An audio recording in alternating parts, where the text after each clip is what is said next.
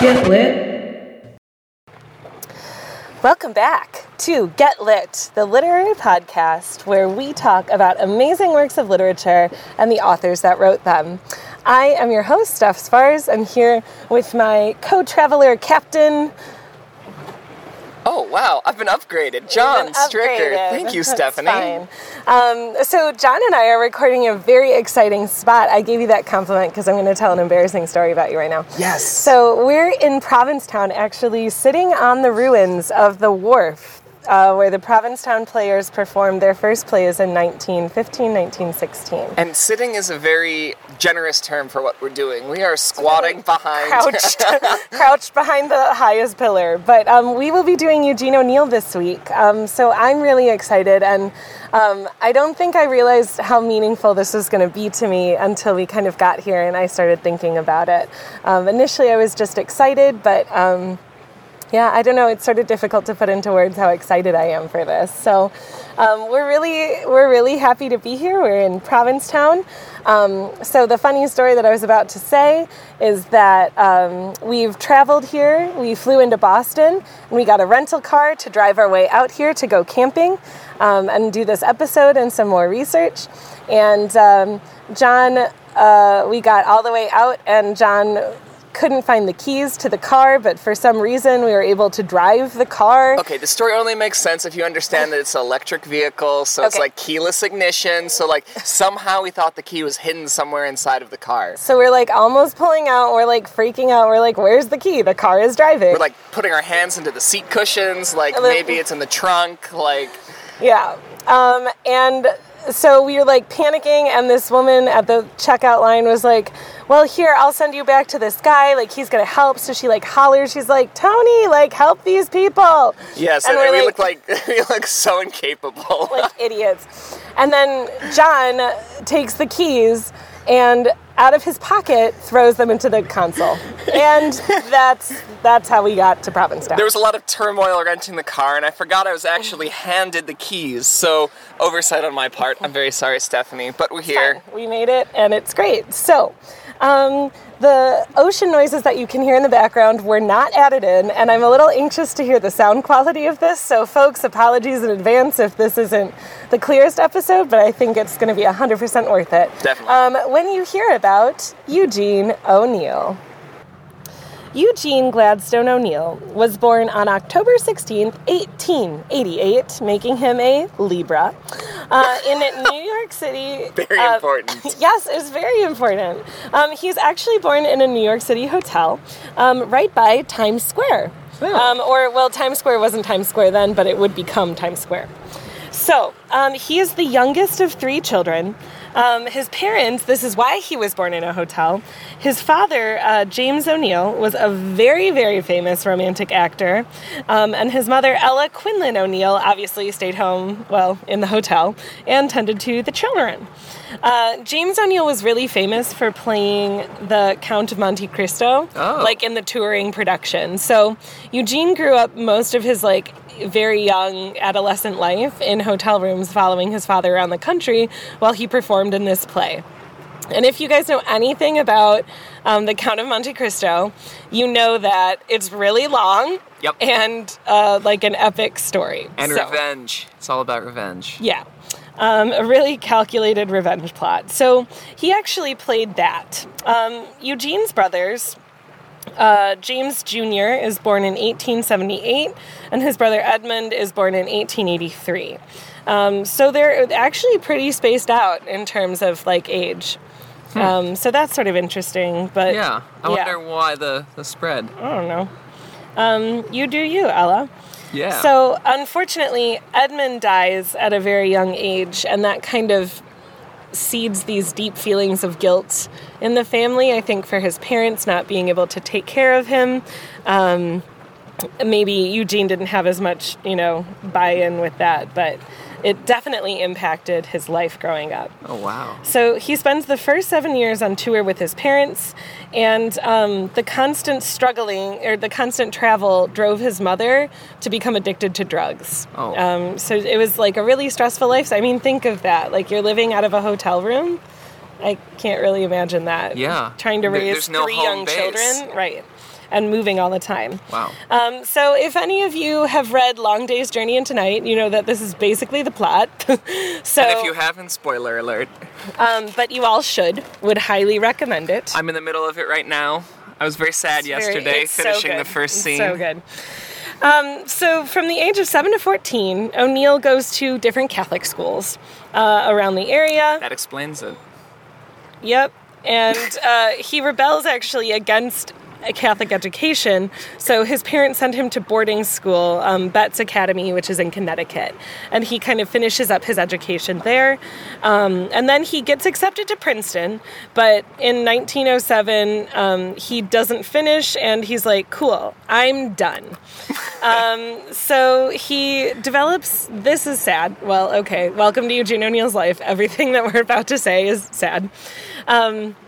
He becomes kind of an alcoholic after this drop out of school. He doesn't really know what he's doing. He doesn't really know what's happening or what he wants to do with his life. So in 1909, he marries Kathleen Jenkins. So that's exciting. His marriage, so this is only 2 years after he's trying to figure out like what's going on in his life. And so his marriage I don't know why he marries her. Like, I don't know that there was much love or, like, whatever. Because right after he gets married, he leaves for Honduras to mine for gold. Because, yeah, like, it's just a tack. I love you forever, sweetheart. I'm going to Honduras to mine for gold. Yes, you're not worth... Gold is worth more than you. You're not worth anything. I'll bring us a fabulous fortune. If not, I'll be dead. Great. So, he returns in April of 1910, and a month later... his son, Eugene O'Neill Jr., is born. So what does Eugene O'Neill do to celebrate the birth of his son? He leaves later to go work for a year at sea. So he does weird jobs in Buenos Aires, Argentina, etc., all over South America, and then he returns to New York in 1911. So shocker. In 1912, his first marriage breaks up. He was never there for most of it. Right, but it wasn't working. Yeah. So, yeah. They break up, and he tries to kill himself, actually, but then develops tuberculosis, which, at the time, TB, the consumption, was a very dangerous disease. And he's in the hospital for, like, months recovering. And he gets released from the hospital in June of 1913, and he's like, you know what I need to do now? I'm going to become a dramatist. I'm going to go into the theater.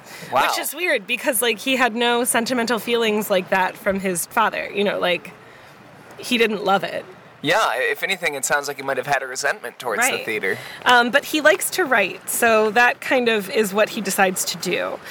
So he makes friends with this guy named John Reed, who is this activist. He's a journalist, and he's the founder of the Communist Party of America. So that's a fun, cool new friend. Yeah, cool new friend. Who's your friend? So... he actually, this is documented and then dramatized in the movie Reds, featuring Jack Nicholson as Eugene O'Neill, so I would highly recommend it. Eugene actually has a brief affair with John Reed's wife, Louise Bryant, who's also a journalist. But, like, it's a really cool story, and I don't know, it just makes sense. And, like, John Reed was okay with it. I guess, yeah, I think they were all, like, fine. They were like, okay, this is fine, whatever. And so Eugene's father is like, okay, son, you're trying to get it together. I'm going to help you publish your plays.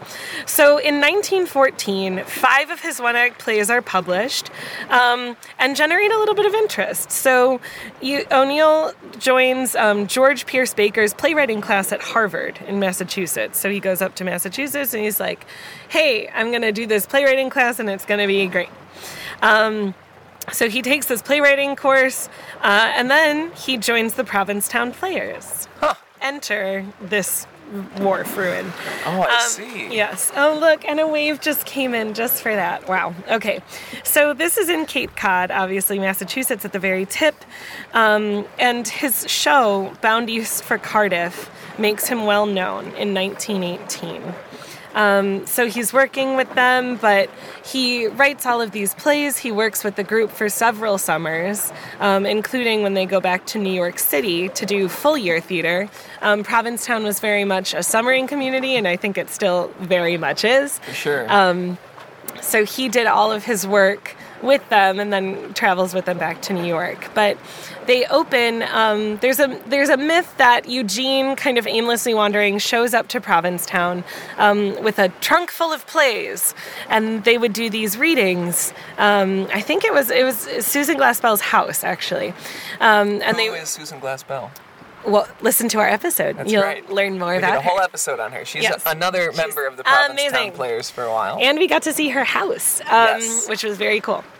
So he shows up and they do these readings in Susan Glaspell's house, and her house front part opens out onto the sea. I don't know, maybe even Jack Reed's. We'll double check this.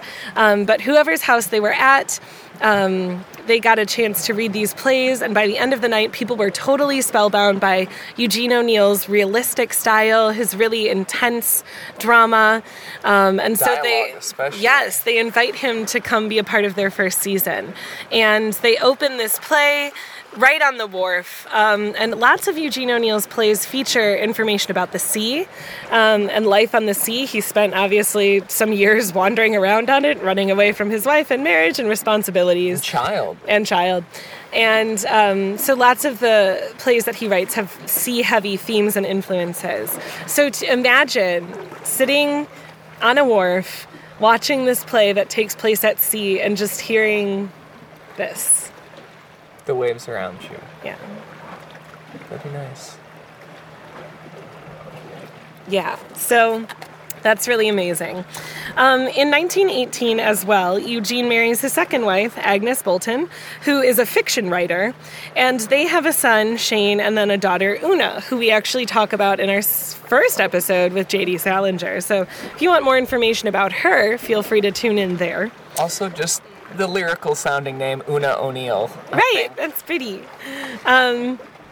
So he writes a lot of one-acts. His early writing is really focused on these sort of tight one-act forms, which again are very different than the melodramas that had dominated American theater before this.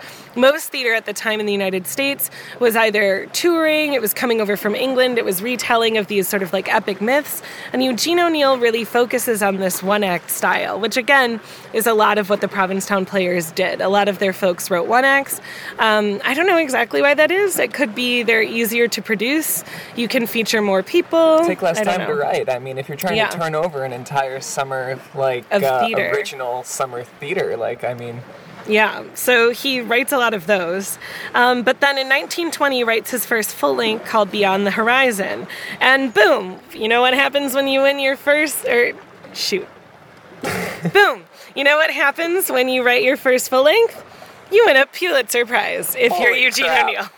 And so he wins the Pulitzer. His show goes to Broadway February 2nd of 1920, and it's fine. So the 1920s... Can you talk about how unusual it is for an American dramatist to win the Pulitzer? Very. He's the only one. Yes. No, he's the only one to win the Nobel Prize. Oh, excuse me. Yeah. I'm sorry. You can cut that. Thanks. Bye. All right. So the 1920s suck for Eugene.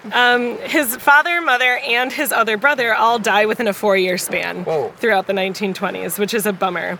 And his marriage also falls into trouble. And he falls in love with a woman named Carlotta Monterey. And that's actually her stage name. She is an actress who works kind of with the Provincetown Players, but when they're based in New York. They're no longer based solely in Provincetown at this point. So his marriage falls apart. He divorces Agnes Bolton in 1929 and then marries his third and final wife, Carlotta.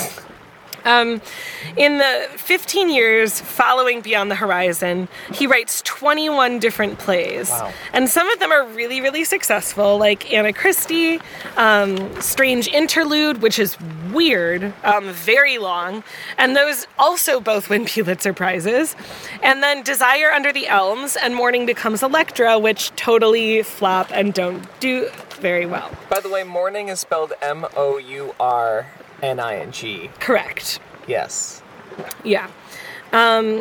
So that he writes all of these different plays, and he focuses on these sort of very realistic themes. He's interested in kind of Greek retellings, which is Morning Becomes Electra, family drama, religion. Again, his Catholic upbringing, I think, influenced his religion, and the sea. Then in 1929, O'Neill and Monterey moved to the Loire Valley in central France, and they live in the Château de Plie in Saint-Antoine-du-Rocher. Bringing out the French stuff. Yes, it's there. So he lives there, and then in the early 1930s, so they're only there for a couple years, and then they return to the United States, and they live in Sea Island, Georgia, at a house called Casa Genoda. And that actually was recently on the market in 2015 for $6.5 million. So if anybody's interested, it might be on the market at some point in time. You can actually buy it. And Gitlit's always taking donations. If you can afford a $6.5 million house, and shoot us a line. We'll use it as our office. That's and right. It'll be great. It'll be beautiful. It'll be amazing. So he lives there for a couple years, and then in 1937, he moves to Danville, California, and lives there until 1944. So his house there, the Tau House, today is the Eugene O'Neill National Historic Site, so you can go visit it today, which is really neat. Like I mentioned earlier in this episode, we walked by Eugene O'Neill's residence when he lived in Provincetown, and now it's sort of this condo building, like cute, like Cape Cod condo building, right. But it's not, like private people own it, so we couldn't like walk up to the door and be like, hello. We'd like to speak to Eugene, please. Is he in? He's also dead. So, Eugene's relationships with his children, unfortunately, are not that great. So he has no children with Carlotta, but his kids, he has 3 kids from his other marriages. Eugene O'Neill Jr. kills himself in 1950. Oh my gosh. Shane becomes addicted to drugs, and then Una lives a beautiful, wonderful, happy, great life with Charlie Chaplin, but as a result of that relationship, Eugene actually cuts her completely out of his life. He's really unhappy with the idea of her marrying someone literally his age. There's a big age difference between them. Right. I think it was like 20-some years. Yeah, right. So O'Neill leaves Shane and Una out of his will, actually. Wow. In the late 1930s, this is really cool, a cool detail about a career idea. In the late 1930s, he thinks of conceiving a cycle of 11 plays that he envisions being performed on 11 consecutive nights, tracing the lives of American families from the early 1800s all the way to modern times, which I think is amazing. Very much like August Wilson's cycle of plays, I think. Not obviously alike, but kind of this idea of these epic stories that cross lots of generations of people. And so he writes and outlines several of those plays and drafts them, but he only completes one, A Touch of the Poet. And then he develops this illness that's sort of Parkinson's-y like, which prevents him from holding a pencil, and that's how he writes his plays. So they originally suggest, like, oh, well, Eugene, why don't you, like, talk out loud and somebody will write them down, and he just can't work that way. But can you imagine, like, going from your own genius to not even be able to do the thing that you love most, the thing that's made you successful? That'd be crippling. And trying to say, like, oh, well, John, here, just tell somebody what to do for your drafting or your this, and they'll do it. Oh. You know, like, that's just, I can't even imagine what that's like. So he works, you know, continues trying to work and that sort of thing throughout these last 10 years, but it's really sort of, you know, touch and go. And they eventually move back to New York, and then to Boston. And so he dies on November 27th, 1953, actually also in a hotel room. And he's buried, right? Those are allegedly like his last words, like born in a hotel room and died in a hotel room. You know, like twist of fate. Wow. And he's buried today at the Forest Hill Cemetery in Boston's Jamaica Plain neighborhood, which we got to go see. So that's going to appear on social media, the picture of his grave where he's buried with Carlotta. A Long Day's Journey into Night is his autobiographical play that's published posthumously. in 1956. And Eugene had very specific instructions that this play was not to be published until after he died. And remember, he's the last remaining family member of his, parents and 3 brothers to live. So he waited until his family died to kind of reveal and tell this incredibly harrowing, haunting, autobiographical story about their lives. It wins his 4th Pulitzer and a Tony Award. And then O'Neill is the only American playwright to have received the Nobel Prize for Literature.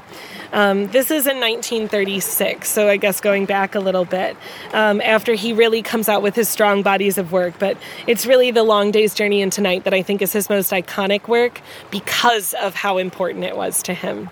Yeah, it feels like an intensely personal play for the small part that I've read. Yeah, and then, so again, not published until after he died. Wow. Which I think is wild. So that's the life and introduction of Eugene O'Neill. So there's some really fabulous pictures from his life on Provincetown. He was known to act and perform as well. But the Provincetown Theater and in general not only reshaped American theater, but also kind of defined the idea of this small theater company where everybody kind of puts in the work. So, we need a set design. You're going to do the set. Doesn't matter if you've only acted before. You're going to do this. And they would all step in and help each other. And so Eugene O'Neill would act in some plays. He likely designed and helped out with them, but it was very much a homemade experience. And so to be able to honor his legacy and contributions to the American theater while sitting on the space that he created them is really powerful. I think really cool. Definitely. Yeah. So I think that's about it. We are going to enjoy the rest of our Provincetown time out here, headed out to see some art and different culture. We'll be going to the Pilgrims Monument this afternoon, which is really neat. And they have actually a really cool section specifically about the Provincetown Players and Eugene O'Neill. So we'll be sure to take a couple pictures to show you guys that. So feel free, again, reach out, let us know how you like, how you don't, and get in touch with us. We're so happy to hear from you and always grateful to have your guys' support. So thank you again for that. It's amazing and awesome to be able to do what we do. So thank you so much. Yeah, thanks. For joining us and for always keeping it lit. All right. Hi, folks. A little bonus content for you here on Get Lit. John and I are standing currently in Walden Pond in Concord, Massachusetts. And we just wanted to share sort of a mini journal, audio journal of our experiences. Specifically in Concord. So this morning we drove in and we got a chance to see Emerson's house. And we got to see Thoreau, Emerson, Louisa May Alcott, and Nathaniel Hawthorne's graves, which was amazing and kind of a beautiful... In a quiet cemetery. Gorgeous, actually, the most beautiful cemetery I've ever seen. And then we decided, we'll come out to Walden Pond. It's right here. It'll be so great. And so we got here. And I didn't realize that we'd gone back to the Wisconsin Dells. Which, for those of you in the Chicagoland area, is a family-heavy theme park, sort of, geared towards swimming and kids. So it's all of a sudden we're walking to Walden Pond, and Thoreau's home site, and we see people bringing Cheetos and full inflatables. I've never seen so many inflatables in my life. Giant coolers, huge boom boxes.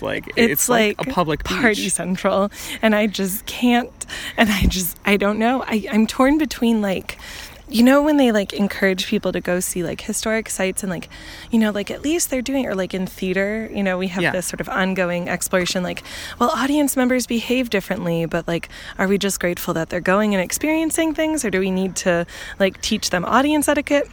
So I'm kind of torn right now. Coming here it's a tone deaf experience. In a way, but people are enjoying it. Yeah, they are. And, it's great. It's just not the Walden that we thought we were going to come to. I think we're just in a minor state of shock So this is just a charming moment in the woods. We wanted to record it just for posterity, to ensure that future generations will understand and deeply appreciate the impacts of Walden, and potentially not treat it like White Claw Summer 2019.